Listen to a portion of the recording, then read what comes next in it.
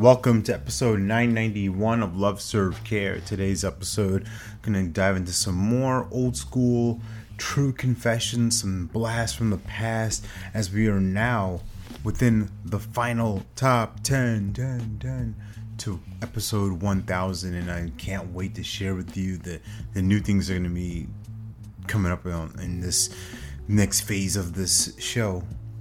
But back to true confessions, and one of the things that came to my mind, and this is dating back to old network marketing and financial services days, was this idea of rebuttals and getting stumped, right? We may call it overcoming objections, handling areas of concern.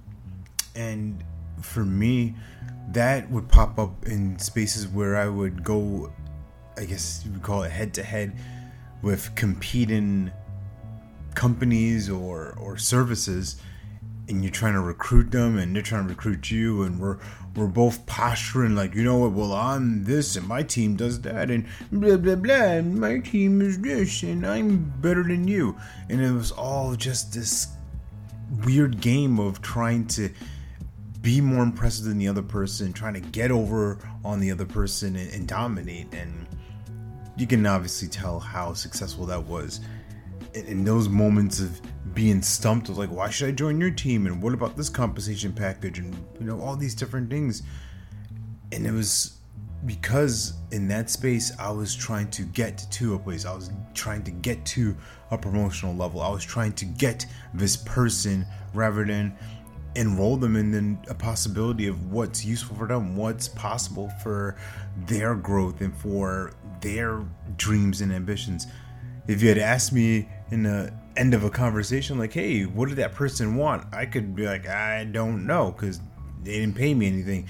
They didn't hire me. They didn't want to work with me. And it becomes this weird energy of like, they're dead to me. Anyway, had to stop the tape for a second. My dog was whining in the background.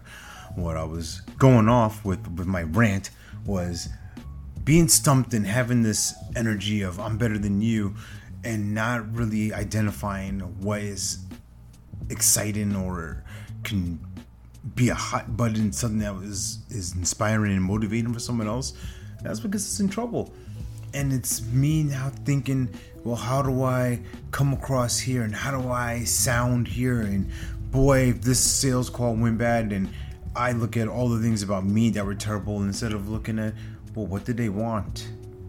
And even if I'm trying to poach somebody from a different company at that time, would I really want them? Because that's going to come back around to me. That energy is going to return itself.